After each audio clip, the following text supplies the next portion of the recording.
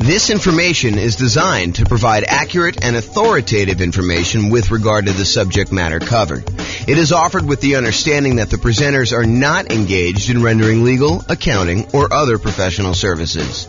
If legal advice or other expert advice is required, the services of a competent professional should be sought. Welcome to the Boca Raton Real Estate Investing and Real Estate Financial Planning Podcast. Learn all about investing in real estate in Boca Raton, Florida, with a combination of real estate financial planning and modeling with numbers specific to Boca Raton, plus syndicated, more generalized recordings of live and pre-recorded real estate investing classes, not all of them specific to Boca Raton. Be sure to stay tuned after the podcast for a message from our sponsors. Well, good morning and welcome, everyone. I am James Orr, and we've got a really special class today. So today is improving cash flow when searching for your next rental property. And I'm going to jump right into it. This is kind of one of our mini topics. It's one piece of the overall plan we have to improve rental property cash flow, or cash now, depending on kind of how you're looking at it. But this one is really this first section here when you're searching for the property. There's different classes we're going to do on when you're financing a property, different classes we're going to do when you're trying to optimize which strategy to use, different strategies, different cash flow improvement strategies we have when you're trying to improve your property itself. Different ones you use when you're utilizing marketing in order to get your tenant or tenant buyer in the property, different things we do when we own a property, and different things we do while we're renting the property. But today we're going to focus on searching for the property. So let's jump right into it. These are the areas that we're going to cover today. We're going to talk a little bit about selecting the right real estate agent. And it's probably not what you think it is, but we'll talk about that. And then we'll talk about locking or floating your mortgage interest rate. We'll talk about searching for less expensive properties, searching for pretty properties, which is counterintuitive, I think, to a lot of folks. And then searching for properties where the seller is offering seller concessions. And I'll go through some math on that for you. And then we're going to talk about searching for all the different creative financing strategies, like owner financing or wrap financing or subject to or assumable loans or installment land contracts or seller financing. So we're not going to teach an entire class on all those different types of creative financing, but I'm going to mention to you some of the benefits of basically searching out those creative financing strategies. So remember, the focus here is we're thinking about you as buying a rental property in the next 90 days, one that's going to move you toward being financially independent, even though prices may be really high, interest rates may be really high, and rents may be lagging. And so how can we do that to make it more profitable for you, safer, easier, with less risk?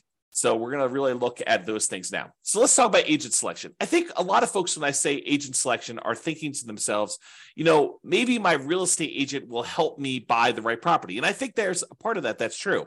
So you could go find an agent that's going to help you find a property that has a better ratio of rent to price, or a property that's going to have better rent appreciation, which overall is going to give you better cash flow in the long term, or one that's going to be in a part of town that's likely to appreciate a little bit better than another, or one that's going to help you avoid some costs or help you negotiate better and get a better price. I think all of those things are true. But one thing that I do want to focus in on is this idea that in some real estate markets, there are some real estate agents, and it's not everyone, but there are some real estate agents who will voluntarily rebate part of their commission back to you at closing. So imagine for a minute that you're going to go buy a $500,000 property, and the real estate agent is going to be paid by the seller in a lot of cases, but not always, but a lot of cases they're going to be paid, somewhere between 1.5%, 2%, 3%, 3.5%, 4%. It's all negotiated, but in a lot of cases, they're going to get somewhere in that 3%-ish range in order for helping you buy the property. And they're usually paid by the seller's real estate broker via the real estate seller. So if you think about it that way. But in some markets, the real estate agent who's helping you buy is willing to say to you, hey, look, I'm willing to pay you a rebate of my commission that I'm earning on helping you buy the property. So they may go in there and they may earn 3% of a $500,000 property, $15,000. And in exchange, they're going to give you back 1% of the purchase price, or in this case, $5,000 to you at closing. So once you close on the property, they're going to get $15,000. They're going to take part of their $15,000 and give $5,000 back to you. And this is all negotiated, right? Like some real estate agents will offer this up front. It's kind of like their program. Some real estate agents, you can negotiate getting a rebate back of their fee. And so it's just something to think about. So what I want to talk to you about is why this might be in a cash flow improvement. At first, you might think, well, I'm just getting part of my down payment back. Well, sort of, right? And I think that's true. You are getting part of your down payment back, part of the money that you had to come up with in order to buy the deal. But if you think about it in terms of how it improves cash flow, you might think about it this way.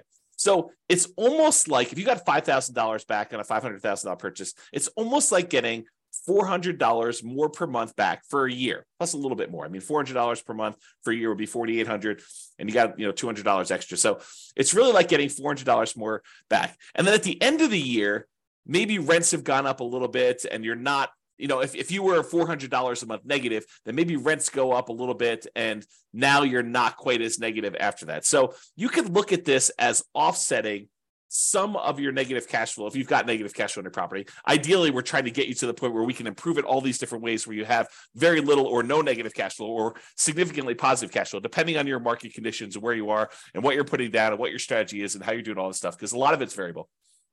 But ideally, if you were buying a property and let's say hypothetically it had $400 a month negative cash flow, but you're able to get this $5,000 rebate back from your real estate agent, then for the first year, you're kind of break even.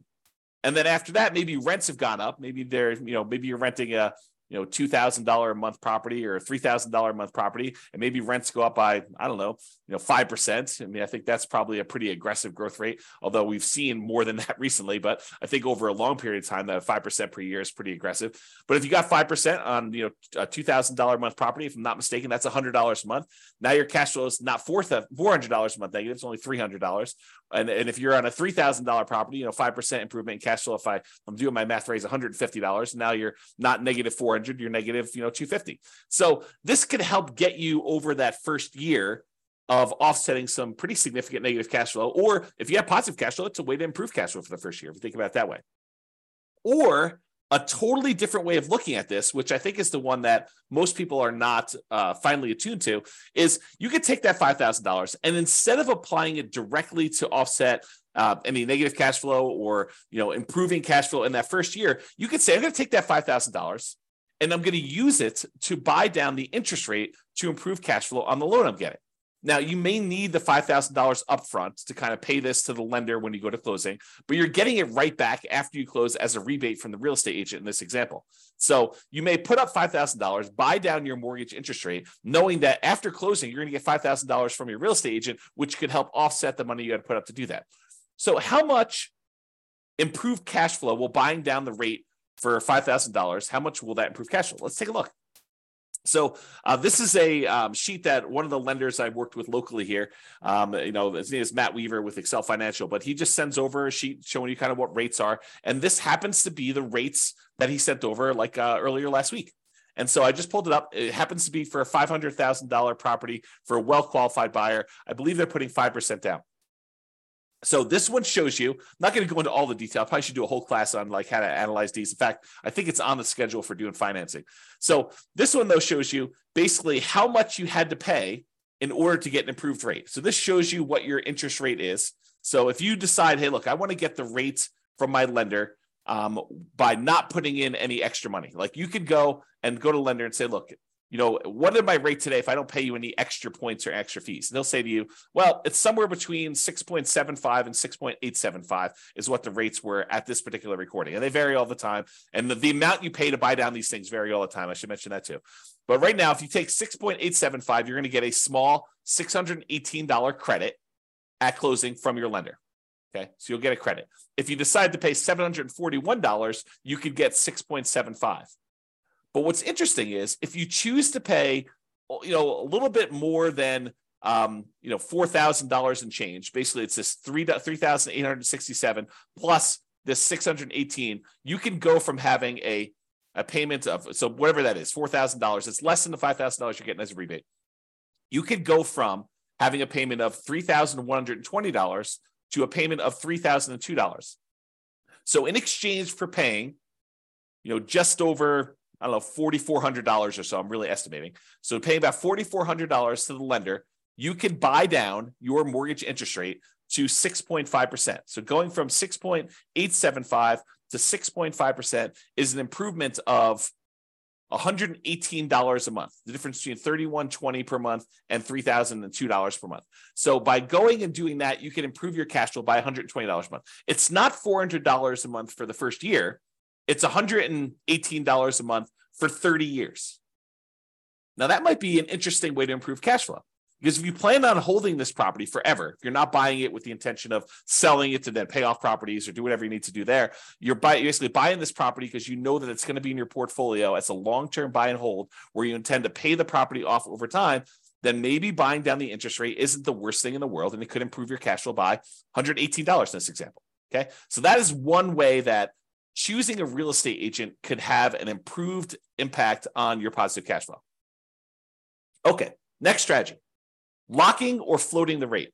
So mortgage rates change every day throughout the day. I would say most lenders tend to do a once a day adjustment. So, they reset their rates from their lenders at, 8 o'clock in the morning every day. And those are the rates that they're allowed to go and tell people throughout the day. So if you go to a local credit union or something like that, they may update their rates at 8 o'clock in the morning. And if you call anytime throughout that day, they're going to quote you that rate. But the rates are really changing all the time throughout that day. And the next day, when you wake up, they're going to be 8 o'clock in the morning. They're going to change the rates to whatever the current rate is for that day. So if you think about it, while you're shopping for a property, what if you're concerned that mortgage interest rates are going to go up? Well, it's really difficult to accurately predict the future. I mean, we really don't know if interest rates are going to go up or interest rates are going to go down. We can sort of guess based on, what's happening in the political world, but, unexpected things happen all the time. And those can impact mortgage interest rates. But if you're concerned that rates will go up, you're like, look, I can afford this right now, but if rates go up too much more, it's not going to be worth buying. Maybe what you want to do is go talk to your lender. And with some lenders, you can choose to pay a fee to lock in your rate while searching for properties. You can say, look, I know I'm buying something in the next 90 days. If I go pay you a fee, then we can lock in this mortgage interest rate and I will be able to get this rate definitely anytime within the next 90 days in order to close on my property. And they will a lot of times do that for you. Okay. Now the lock lasts for a predetermined period of time. It's not like you could lock in a rate and then 10 years later, you decide you want to use that rate, you could do it. It's usually for like 90 days. And I'm not a lender, but my understanding is how lenders are using this is they're going in and they are pre-purchasing that block of financing for you. So they're saying, look, we reserve this rate at this style of thing, and it costs them a little bit of money to do that. Then if rates go up between when you lock your rate and when you close on the property, you're not penalized with the higher rate and have improved cash flow. So this is thinking about, how we're improving cash flow by doing this. So you do that. If rates go down though, like let's say you lock in a rate and then rates happen to get better while you're under contract, some lenders will allow you to take advantage of some of the drop, not usually all of it. So if rates drop by half a point while you're under contract, they may only give you half of that. Okay, so talk to your lender and understand the details of this when you're going to do it. Now, where this becomes especially helpful is when you're buying new construction properties, where it could take months and months and months between going under contract to buy the property and when you actually close on it. So imagine you go under contract and the builder tells you, okay, this is going to be a 9-month build time. The property will be ready 9 months from now. Well, a lot can happen to interest rates between when you go under contract and you think you know what the monthly payment is going to be, and 9 months later when you're closing on the property and they're delivering it to you, and rates are very, very different between then. So this locking the interest rate can help eliminate some of that interest rate for you. Now, you're going to want to talk to your lender because sometimes locking for a very long period of time is more expensive than what you perceive the risk to be. Now, if rates really jump up, it could have been a really good value play for you to go buy that. But a lot of times we don't know. And so you want to talk to your lender and say, what's the cost of me locking the rate for 90 days or 6 months or whatever you're going to do, and try to work out a plan to see what seems like a good value for you to do that. Let me take a beverage drink here. Okay. So, and this one seems obvious, right? The strategy of looking for less expensive properties. In theory, you think, hey, searching for and buying a less expensive property often means that the monthly payment and the taxes and the insurance on that property tends to be a little bit lower. So if you're able to get similar rent for a lower priced property, that can improve cash flow. And I agree with that.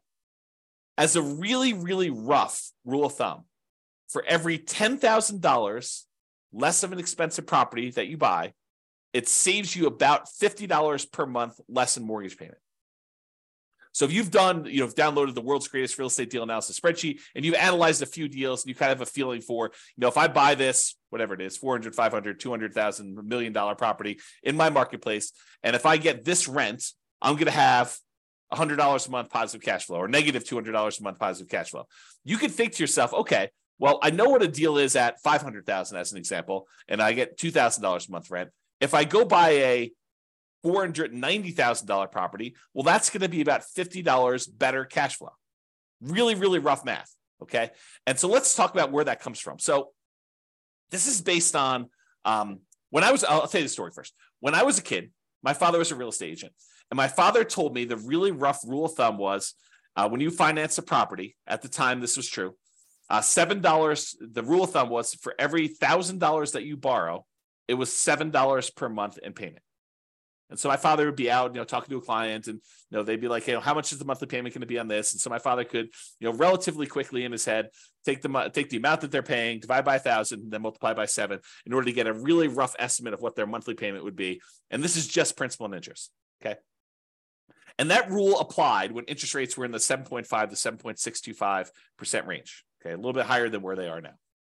Now, when I was doing real estate brokerage, I'd often give clients a really rough $50 per $10,000 of purchase price rule of thumb based on that 30-year fixed rate loan. And so that's the rule that you're getting here.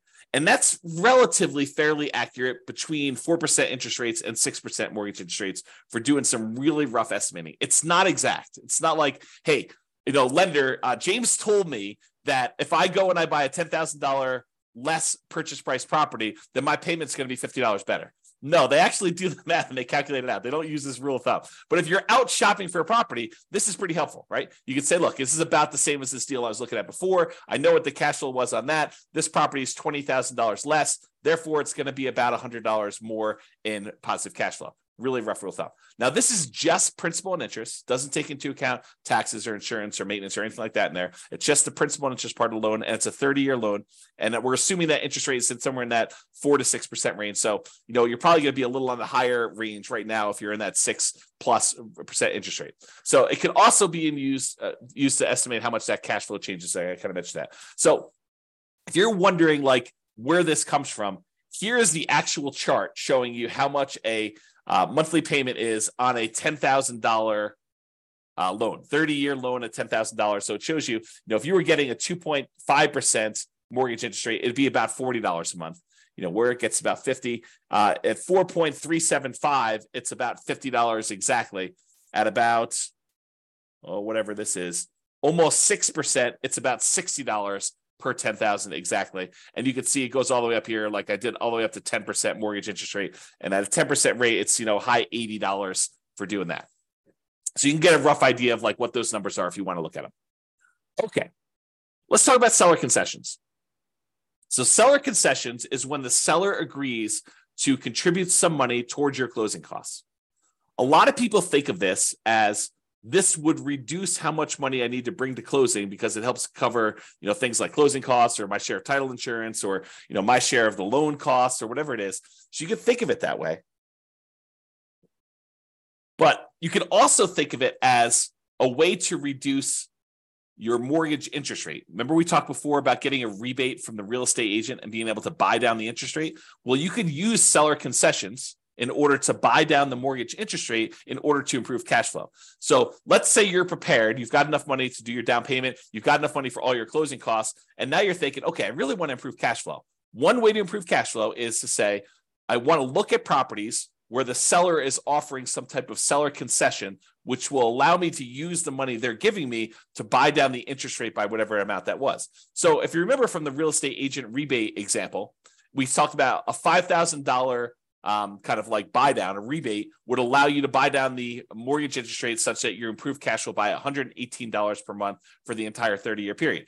So if you're able to get a seller to contribute $5,000 toward your closing costs, you can improve your cash flow by $118 by taking that money and buying down the interest rate with it. So maybe you want to search for properties where the seller is offering seller concessions. And we haven't talked about it because we're not talking about making the offer yet. But this can also apply to when you're making an offer. remember when you're making an offer, maybe you talk to your real estate agent and you say, look, I'd really like to be able to try to negotiate to get some seller concessions in here and get the seller to contribute some money that you could then use either to offset some of your closing costs and or take some of that money and buy down the interest rate. Okay. All right. Let's talk about pretty properties, kind of building on this theme. So I'm going to kind of walk you through an example here that may be counterintuitive, right? Because I think a lot of real estate investors, they think that, buying a property that needs a little work and capturing a little sweat equity is a better deal. For example, let's say you can go find a property that needs $10,000 in work, but you can buy it for a $30,000 discount. So if you think about it, you're going to go in there and you're going to find a property. It's kind of rough, needs a little bit of fix up, needs some kind of attention to stuff. But for $10,000 out of pocket, plus maybe some of your sweat labor, kind of your effort doing it, maybe $10,000 in hard cash and materials and goods and stuff like that, you could buy this property.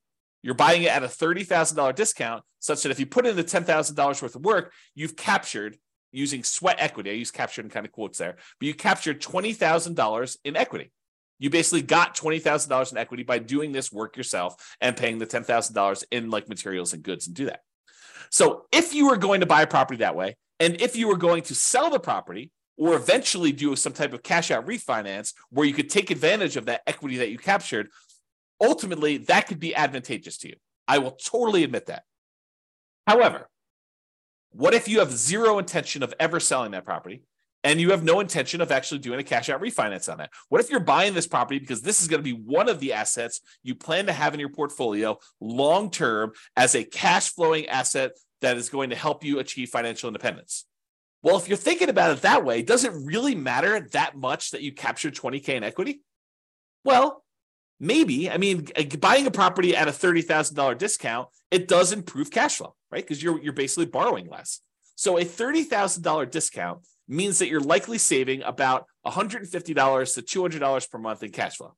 How do we figure that out? Well, it's that rule that we just talked about, right? It's this little chart that we showed, how much you save on a $10,000 payment. Well, if you're buying a property for $30,000 less, it's three $10,000 groups. And we estimated, in this 6.25% interest rate, it's about $60-something, low $60 a month. So times three, because we got three of these, and that's about $180, maybe $190 a month. So I'm estimating here that it's in that $150 to $200 per month cash flow range. And it depends on the interest rate, what it's going to be, okay? Because we're borrowing less, okay? That's how we got that number. But what if instead of doing that, because $150 to $200 a month isn't bad. But what if instead of doing that and finding a property that needs work and having that extra $10,000 that we have to have on the hand in order to do the work and then doing all the labor ourselves and kind of putting in all effort, what if instead of doing all that work, we said, look, I'm just going to find a pretty house that doesn't need any work. And I'm not going to worry about getting a discount. I'm just going to buy a house that looks nice, is ready to go, it's rent ready, or I'm ready to move in and live there for years and no matter, whatever we're doing there. And I use that $10,000 that someone else might use to do the work and capture $20,000 in equity. And I'm going to take that $10,000 and instead of doing work, I'm going to buy a pretty house and I'm going to use that money to improve my interest rate, to buy down my interest rate instead. What does that do for cash flow? Well, that's interesting. So using that same chart I got from my lender, instead of using the $4,000 or so that I used before we had that rebate from the real estate agent, I said, well, I can pay about $10,000 as a discount. And that improves my interest rate from, somewhere in this 6.875 to 6.75 all the way down to 6%. So I bought down my interest rate for a 30-year loan for the entire duration of the loan. It's not a temporary buy down. This is a buy down for the entire loan. But I do that, and now my payment goes from $3,120 a month to $2,848, an improvement of $272 per month. Now, before, if I had done the work, I would have had more equity. But what does equity do for me? If I'm keeping the property long-term to buy and hold, it doesn't really help me at all, right? It does improve that cash flow because I bought it for $30,000 less. But instead of taking that $10,000 to capture $20,000 in equity, I took the same $10,000 and I've now improved my cash flow by $272 a month instead of about $180 a month. So it's almost $100 more improved cash flow by doing it this way. And you bought a pretty house, you didn't need to do any work. I don't know. Seems like it's something to consider. So talk to your lender about buying down the interest rate and how much it would cost and run the math and say, Is this worthwhile doing? All right, let's talk about some creative financing stuff.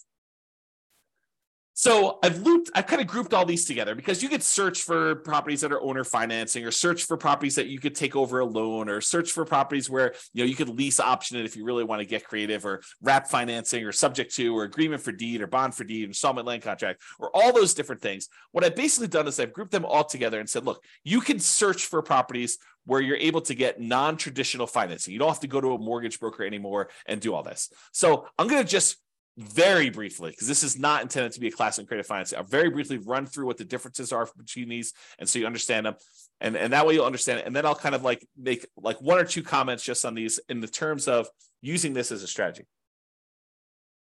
Okay, so owner financing is when a seller owns a property free and clear, they do not have a mortgage on it, and you go to them and say, I'd like to buy your property, but I would like you to act as the bank. I'd like you to deed me the property, and I will actually make payments to the property for you. I make payments to the property to you as if you were the bank. And then once I made the payments, you release your kind of deed of trust on the property, your security instrument, and then I own it free and clear. Okay, so that's the idea behind owner financing. Basically, the seller acts as the bank. With wrap financing, the seller is sort of acting as the bank, but they still have a loan in place. So you're going to go buy a $500,000 property, and they still owe $200,000 on that. But the seller says to you, okay, I'll tell you what, you make me a payment as if you're buying it for $500,000. I'll take part of what you pay me. I will pay the underlying loan of $200,000 that I still have, and I will keep the difference. So that's wrap financing. You're wrapping an existing loan that already exists on the property. Okay. Loan assumption. There are certain loans that are assumable, FHA loans, VA loans, as two examples, where you could go in there, and it's usually as an owner occupant, but you go in there and you formally go to the bank and say, I would like to qualify and formally assume all responsibilities for this loan. And by doing that, you're able to capture these really low interest rates we had over the last 5 years or so. So you can go find an FHA loan at 3.5% or 3% and buy it instead of getting a new loan at 6.5%. Okay, so the idea is you can go get these really attractive loans that are already out there and take them over by formally assuming them. And it could be a significant way for you to improve cash flow. We'll talk about a little downside to that here in a second. You can go in there and find a rent-to-own program. Let me take another sip here. You can go find a landlord who's tired of being a landlord and say, look, I'd like to rent the property, but I would like ultimately the ability to own this at some point in the future. I'd like an option to buy the property a year or 2 or 3 or 5 down the road, or I would like a purchase contract to be able to buy the property that is a year or 2 or 3 or 4 or 5 down the road that I could use to buy the property from you. So I'm going to rent it from you for a period of time, and then I'm eventually going to buy it. And you could do this if you're an owner occupant, or you could do it if you're an investor who wants to then sublease the property to someone else. So that's the kind of rent-to-own, lease option, lease purchase family. And then you have the agreement for deed, bond for deed, contract for deed, installment land contract. This is sort of like a car loan where you don't get ownership. You don't get title to the property until you fulfilled your obligation, but you have a contract in place that says, if you make these payments for this period of time, at the end of that period of time, I will then give you a deed for the property. So it's a kind of a variation on owner financing that more protects the seller in a lot of ways, because they don't give you ownership of the property until you've done what you agreed to in the agreement, whatever that is, agreement for deed or bond for deed or contract for deed or installment land contract. And then finally, subject to is when a seller deeds you ownership of the property and they leave their existing loan in place. It's sort of like a subset or variation on wrap financing. With wrap financing, you're paying the seller. The seller is usually paying the underlying loan on the property, and you're kind of like part of the money goes to the seller, part of the money goes to the underlying loan. A lot of times with subject to, you're basically making an agreement with the seller where the loan is very high loan to value. You know, it's you're buying a $500,000 property and the loan is for $480,000, and the lender and the seller's like, look, I'm going to deed you the property. You just agree that you're going to make payments on this loan that's still in my name, and we're going to leave that loan in place. You're not formally assuming it. You're not going to the lender and saying, I am applying to formally assume all responsibilities for the loan. You're just saying, look, the seller is deeding you the property. You're now the owner. Deed means ownership. They're deeding you the property. Now you're making payments on the underlying loan to this that the seller has on there. And the loan is staying in the seller's name. Okay, so that's an overview of creative financing. And you can see why these might be more advantageous because, and there are probably exceptions to everything I'm about to say, but they tend to be more flexible in negotiating financing terms. If you go to a traditional mortgage broker and you start haggling with them over getting you a better interest rate, They're probably going to say, no, this is the rate we got. This is it. No, there's no negotiating. But if you go to an owner, they might be much more willing to say, hey, look, interest rates right now are 6.5, but I'm willing to, do financing at 5% or 8%. I mean, it could go either way, right? So you could possibly negotiate improved interest rate and loan terms. Okay. You could say to them, I'd like to pay you interest only for 5 years, and then I'll do an amortization schedule where I'm paying you a little bit more, including principal on the loan. You could do all that stuff with a seller if you're doing creative financing there. And then assumable loans. So you could formally assume a loan with a better interest rate than you could get now. That's really the appeal of it. These loans tend to be assumable for owner occupants only. So you're like, James, I'm an investor. I'm trying to buy this property as investment property. Well, if you're trying to do like the nomad strategy, where you're moving into a property, living there for a year, and then converting it to rental, or you're house hacking, where you want to live in a duplex or a triplex or a fourplex, or maybe a house that has an upstairs, downstairs, and you kind of want to live in the upstairs and you want to rent out there, owner occupants still could work for those situations. You could formally go in and assume a, FHA loan. Or a VA loan, because you could use FHA and VA in order to buy duplexes, triplexes, or fourplexes, or single-family homes. And you could go in there and buy a property like that and be able to assume a loan like that. Now, you're taking over their current loan balance. So if they bought this property, 5 years ago, and property values were worth $400,000 5 years ago in your marketplace, and now they're worth $500,000, and they paid down a little bit on the loan over the last 5 years, they may only owe, $340. But the property's worth $500. So the trick is you can formally assume a $340,000 loan, but you still got to come up with that difference between what they're selling to you for, the $500,000 and the $340. So you need to come up with a lot more than 3.5% down or 5% down. So you have to formally come up with $160,000 as down payment in order to be able to assume that loan, which makes this much more difficult to implement. Okay.